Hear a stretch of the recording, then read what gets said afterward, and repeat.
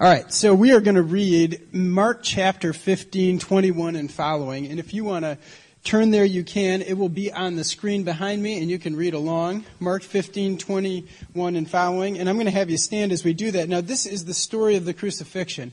If there's any passage of Scripture we should stand up for, this is it, right? This is the moment. We've been working our way to this final place where Jesus dies. And that's not the end of the story, but it is an end in and of itself in one sense. And so we need to kind of honor that. And so as we read, just kind of, recreate within yourself the scene that you're looking at. This needs to be more than words on a page. We need to see in our hearts what Jesus did for us this morning. So read along with me. And they compelled a passerby, Simon of Cyrene, who was coming in from the country, the father of Alexander and Rufus, to carry his cross. And they brought him to the place called Golgotha, which means place of a skull. And they offered him wine mixed with myrrh, but he did not take it. And they crucified him and divided his garments among them, casting lots for them to decide what each should take. And it was the third hour when they crucified him. And the inscription of the charge against him read, "The King of the Jews." And with him they crucified two robbers, one on his right and one on his left. And those who passed by derided him, wagging their heads and saying, "Aha, you who would destroy the temple and rebuild it in 3 days, save yourself and come down from that cross." So also the chief priests with the scribes mocked him to one another, saying, "He saved others, he cannot save himself. Let the Christ, the King of Israel, come down now from the cross that we may see and believe." Those who were crucified with him also reviled him. And when the 6th hour had come, there was darkness over the whole land until the 9th hour. And at the 9th hour, Jesus cried with a loud voice, "Eloi, Eloi, lama sabachthani," which means, my God, why have you forsaken me?" And some of the bystanders, hearing it, said, "Behold, he is calling Elijah." And someone ran and filled a sponge with sour wine, put it on a reed, and gave it to him to drink, saying, "Wait, let us see whether Elijah will come to take him down." And Jesus uttered a loud voice and breathed his last. And the curtain of the temple was torn in two, from top to bottom. And when the centurion who stood facing him saw that in this way he breathed his last, he said, "Truly this man was the Son of God." There were also women looking on from a distance, among whom were Mary Magdalene and Mary the mother of James, the younger, and of Joseph and Salome. When he was in Galilee, they followed him and ministered to him, and there were also many other women who came up with him to Jerusalem. May God bless the reading of his word, and you can have a seat. I'm going to just lead us in a moment of prayer. Thanks, Matt. God, we just thank you. Your grace is sufficient, and in this passage of Scripture, we see grace. It's grace maybe embodied. It's grace at its fullest moment of sacrifice. But there's something else we need to see this morning. We need to see the violence of what occurs. And we need to see your willingness to go through that darkness, through the midst of difficulty, through the midst of what is absolutely the worst injustice the world has ever seen. And I ask that you would help us to see with open eyes, and that you would bless us with renewed vision as we watch this passage develop. We pray these things in Jesus' name. Amen.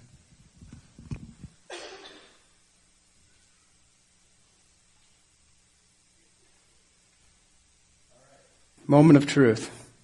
We're back. So I have to admit that I love to read. I just, almost anything. I've liked to read my whole life. I remember when I was a little kid, I read Campbell soup cans after my mom made me cream of mushroom soup. That's the sort of reader I am. And in our world today, we actually have a very different sort of understanding. We're pixelated, if you will, right? That's my own word for it, and usually we use that word in quite a different way. But we are constantly looking at pictures and hearing sounds, but we're not necessarily processing. And this passage of Scripture asks us to read and understand something that's deeper, and we need our imaginations to be kind of captured in this passage and to see it inside of our minds. Part of being a reader is that I have read a lot of books, and one of the classes I took in college was about reading books. It was called Violence and Grace in the Novel. Sound interesting? was a Christian course, believe it or not. And the professor led us through a bunch of different books. They were great books. And each one of them, she showed us that you don't get grace without violence. You just never can get there. What's broken in our world requires that if we're going to get to the place where there's a goodness at the end, we have to go to that place through negativity, through darkness, through pain. Violence first, she said. So you don't get grace without violence. You also don't have much if you only have violence without grace. You need both. And this story has both. And yet, in the Christian church, sometimes we easily just kind of get focused on the resurrection story and the grace that we all enjoy. We know that Ephesians 2 tells us it is by grace we have been saved by faith or through faith, not of works lest any man should boast, right? We've heard these words again and again in our lives, and that means that we can walk free and cleanly of the sin of our past, and we have sinned, right? Let's just put it out there. You don't have to tell me you're sin, but you need to admit it. We are failures, right? Come on. Let's be honest. You've sinned this week. I've sinned this week. My reactions, my internal temperature, and the way it rises when people offend me, it's all part of the whole thing. There is violence in this chest of mine and violence in this head of mine. And I walk around as somebody who understands the darkness of sin because it's within me. And Jesus has called us to something more. And in this passage of Scripture, we're going to see it. Violence and grace, we see the violence in this moment.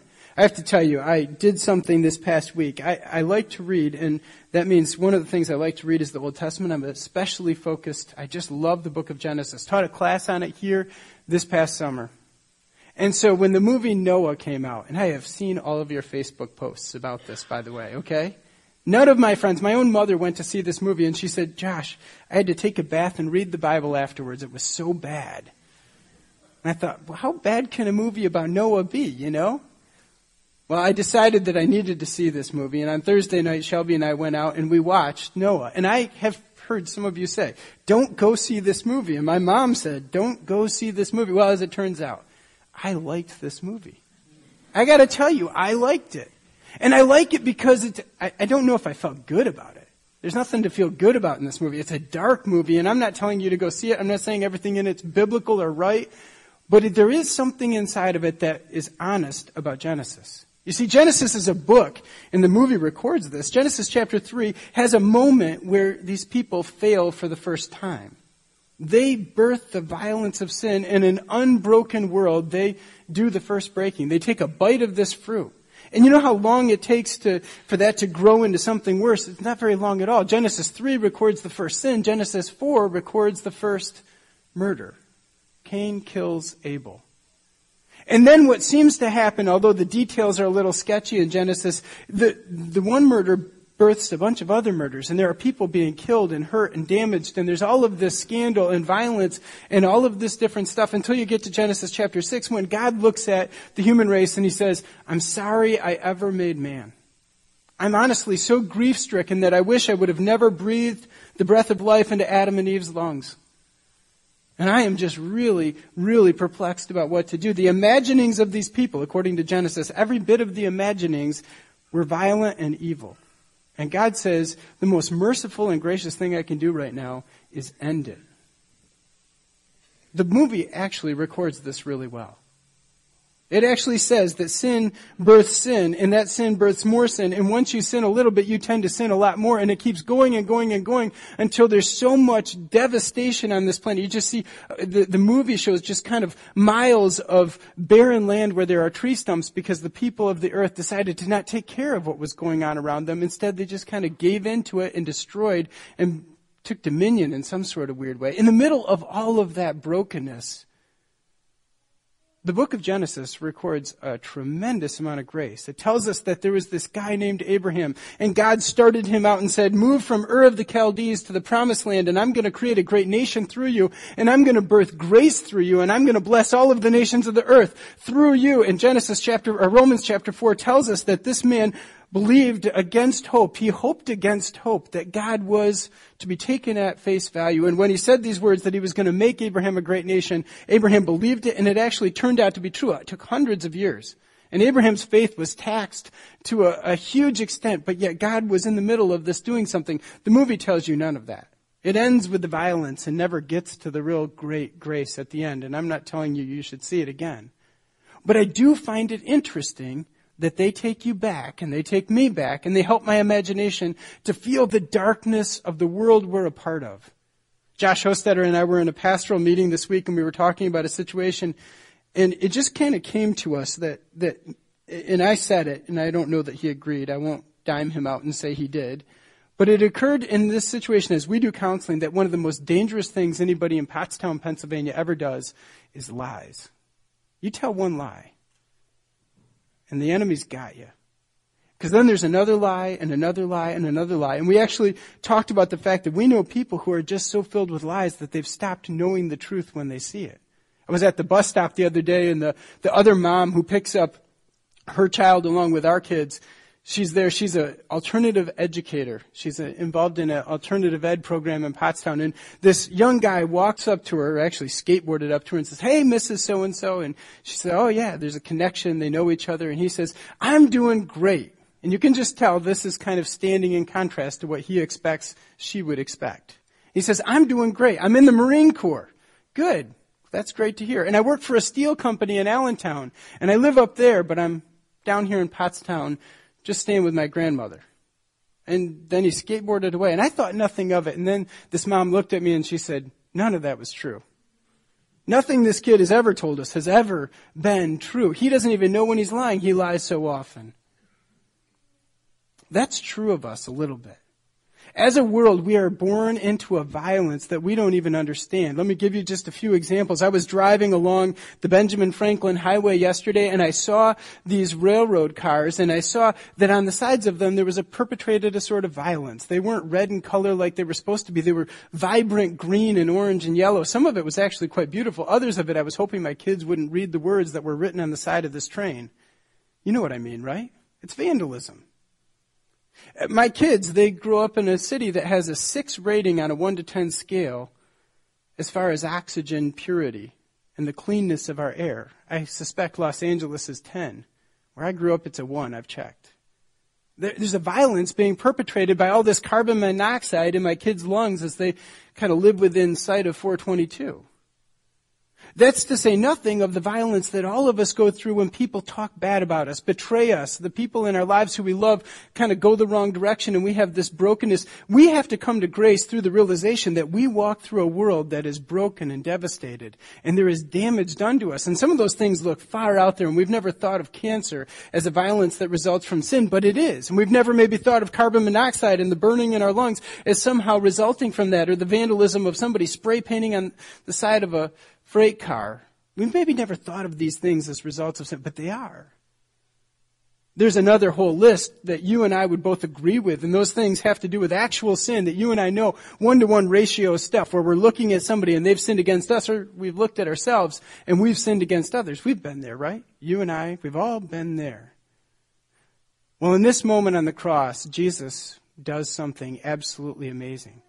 He says, "I understand, and God has always understood, the violence of this world. And there is no redemption without this violence. We can't act like it doesn't exist. We can't act like grace and forgiveness just come easily. They come at an immense cost."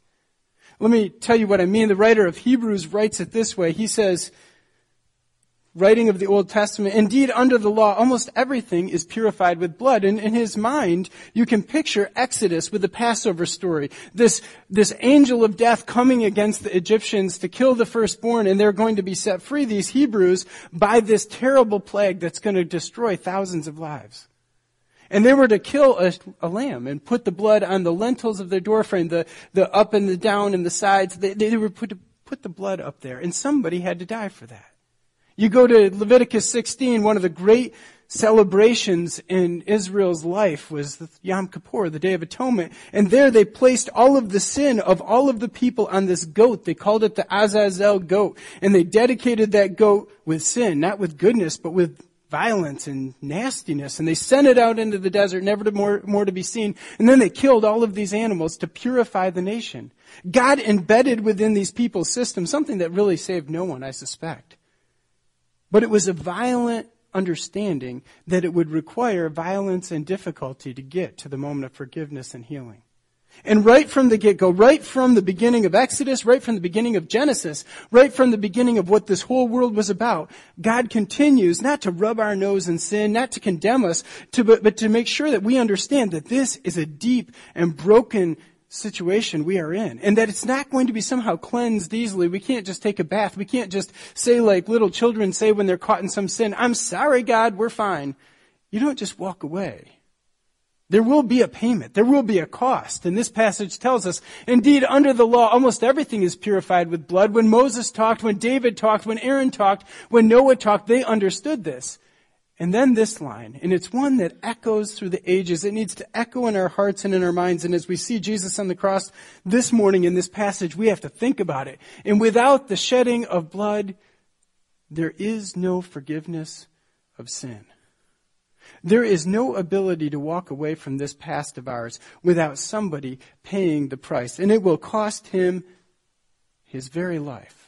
Without the shedding of blood, there is no forgiveness of sins. Jesus didn't die so he could show us just what a martyr looked like. He didn't die so he could somehow show us how to live peacefully and somehow stand up as some kind of peaceful demonstrator against tyranny or oppression. He died because it required someone to die for there to be sinlessness on this planet. For the opportunity for you and I to ever know God, there had to be blood, and it had to be shed, and it had to be innocent blood. Paul writes in 2 Corinthians this great passage, which is so valuable.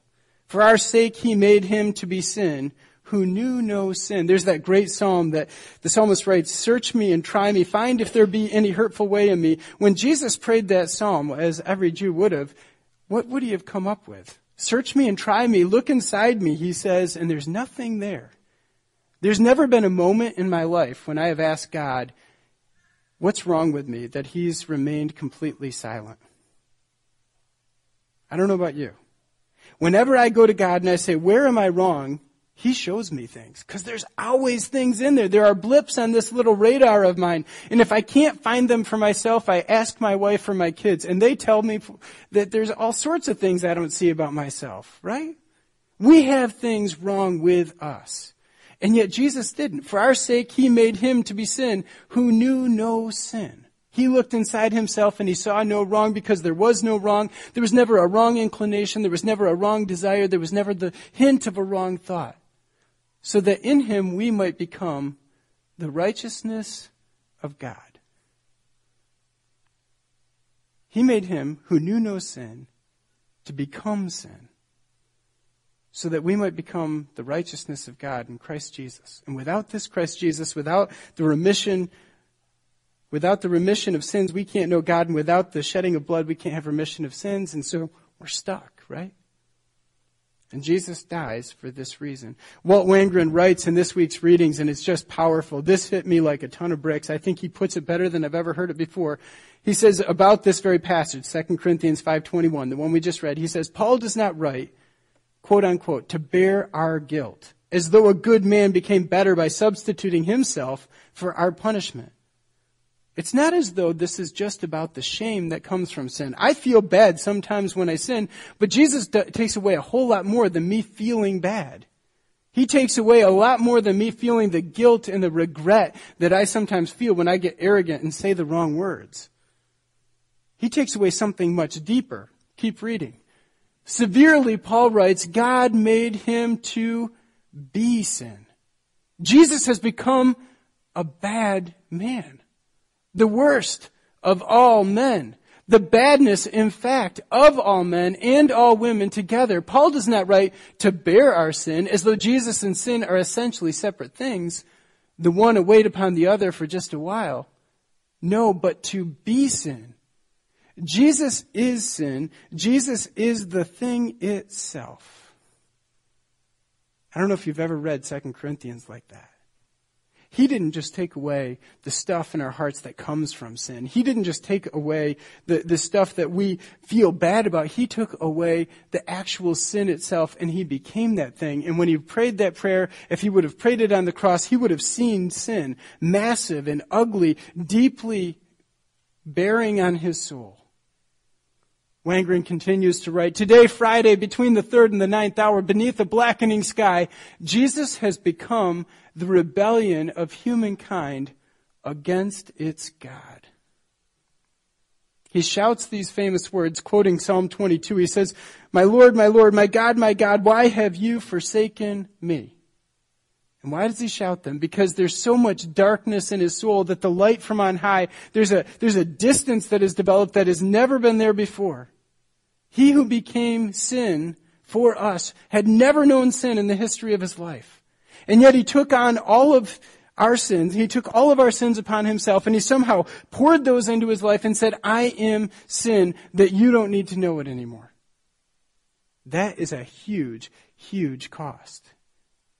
And when we talk about the grace and how we're saved, it is free, but it is never cheap. It comes at a great cost. It comes at this God's life. And in the middle of this, he offers us redemption and hope. How does he get here? How does he offer this much? How does he decide to become not just a bad man, but the worst of all men, because he takes all of our sin upon him? And how do we continue to walk in those sins so easily when we've been separated by so great a sacrifice as this? What a gift. If I were God and I was willing to go as far as we're hearing so far, I would say this line. I would say, okay, well then, for those people who I know are going to turn around, and I'm going to ask them in advance, if I do this, will you do that? Okay? I will die for your sins. I will send my Jesus to die for your sins. And if I do that, will you humbly bow the knee and accept that you're to live humbly the rest of your life and realize that you're forgiven and never look down your nose on somebody else and never somehow think that you need to be some sort of uppity Christian who is all of this different? Will you agree to this? And if he would have said that line, I would have never been able to sign on. Because I realize as redemption has affected my life, it set me free, and I used that freedom to do any number of other worse atrocities. Some of the worst of them are being self-righteous and prideful, right? You know, when I look in my journals, I got out my journals from 1999 and 2000. That's when I first moved to Pennsylvania. I used to write in the Vanguard parking lot where I worked, and during my lunch hour, I used to take time and write in my journal. And I read my journal, and it is so disheartening and heartening at the same time. I see great distance where God has taken me and changed me, but I also see the same sort of sinfulness in 1999 that I hear from others who are around me in 2014. It's the same nasty little stuff in my soul, and I haven't completely gotten past it. And yet God said, I'm still going to send Jesus, and without the shedding of blood, there is no remission of sin, so I'm going to send my Jesus to shed his blood, and then I'm going to say, this Jesus who knew no sin is going to become sin for Josh. And he's going to continue to offer that redemption, even in the face of the fact that I'm prideful in 2014 and I'm arrogant in 2014 and I struggle with the same sins to some degree that I did 15 years ago. And yet, listen to this verse, it's so important, Romans 5:8. It says, God shows his love for us in that while we were still sinners, Christ died for us. He didn't ask me to sign a clause that said, if you give your sins over to me, then you need to walk free and clear and decide to be humble and innocent the rest of your life. Instead, he said, no, while you're yet in your sins, Christ died for us. While Jesus is still dying, I'm still unsure of whether I want to give up on this person who I am. Paul writes, he says, you're in the flesh. You're thinking about yourself. You're living your life for greed, for laziness, for your personal sense of what you want to accomplish, but you're not living for me. And yet, without the shedding of blood, there is no remission of sins. Without Jesus knowing sin, there's no righteousness for me. And if he would have waited for me to come around and decide to give up on my sin, then he would have never died at all, because I still struggle, even today. We're in the middle of a great, violent battle. I don't know if you know this, but God is at work. And the tradition of the church, Paul's writings, say that we're to die with Christ. When we get baptized, we go down into the water, Father, Son, Holy Spirit, and we symbolically, and I don't believe this does anything magic. I don't think your lives are changed when you get under that water, but there is something symbolic that we say, we want to die with Christ, and then when we get out of the water, we want to live with Christ. And it's as though we walk through the death and resurrection in kind of a symbolized little way. It doesn't actually change your sinfulness. It just says, this is what I want to do. I want to walk with Jesus. I want to be a part of the church. Well, let me say this. That our lives are about things dying. little pieces of our lives. And what I watch in my journal as I read back over the years, I see little pieces of me that I'm trying to pull up on the altar and say, yes, God, I'll give you this stuff. And I keep trying to crawl off the altar like a living sacrifice. I don't want to give up my pride. I don't want to give up my arrogance. I don't want to give up these little secret sins that nobody knows about. I don't want that stuff to sit out there. I want to keep it in here. And you do too, right? And God is saying, you must die with me. And I don't want to kill your life. I don't want to end the real you. I want to get rid of all that stuff that needs to go away. That Jesus took on himself. He who knew no sin became sin for you and for me. And God is killing stuff about me. And he is bringing to life a whole bunch of other stuff about me. We call it regeneration. We call it renewal. We call it healing. We call it forgiveness. We call it cleansing. We call it transformation. We call it sanctification. There's an endless number of words we use for it. But what it has to do with is me going through a narrow little chute where things are being slowly burned off of my life. And I find it uncomfortable so that I can come out the other end. And the chute I'm going through is the cross of Jesus Christ. And if the pieces of Josh Blightwork don't flow through that cross, then there are pieces of me, unredeemed and broken and nasty, that are sitting on the outside. They may be forgiven and God sees past them, but they are eating away at my life as something that is of the old and not part of the new. This is where our lives sit. Not quite through the chute, not quite through the funnel, not quite burning away all of the dross and the darkness, and we're not quite to the light. Why do we celebrate or worship or go through this season of Lent? Why do we do this? Because we are finding in ourselves the things that God would burn away this season. He is constantly picking apart our lives and blessing us like a wise doctor, like a good therapist, and saying, you can give that up now. It's time for you to just hand it over. It's time for the cross to affect this piece of who you are. I don't know what pieces of your life God wants to change this season, but he wants to change it. And I don't know how it will set you free, but I know that it will birth new life in you. I know that it will feel uncomfortable. I know that you will, in the words of Philippians 2, you will be working out your salvation with a sense of fear and trembling, because it doesn't feel good when things are cut off of our life, even if they're things we don't need and shouldn't want. But God wants to bless you with the removal of some of these pieces. I'm going to close in prayer.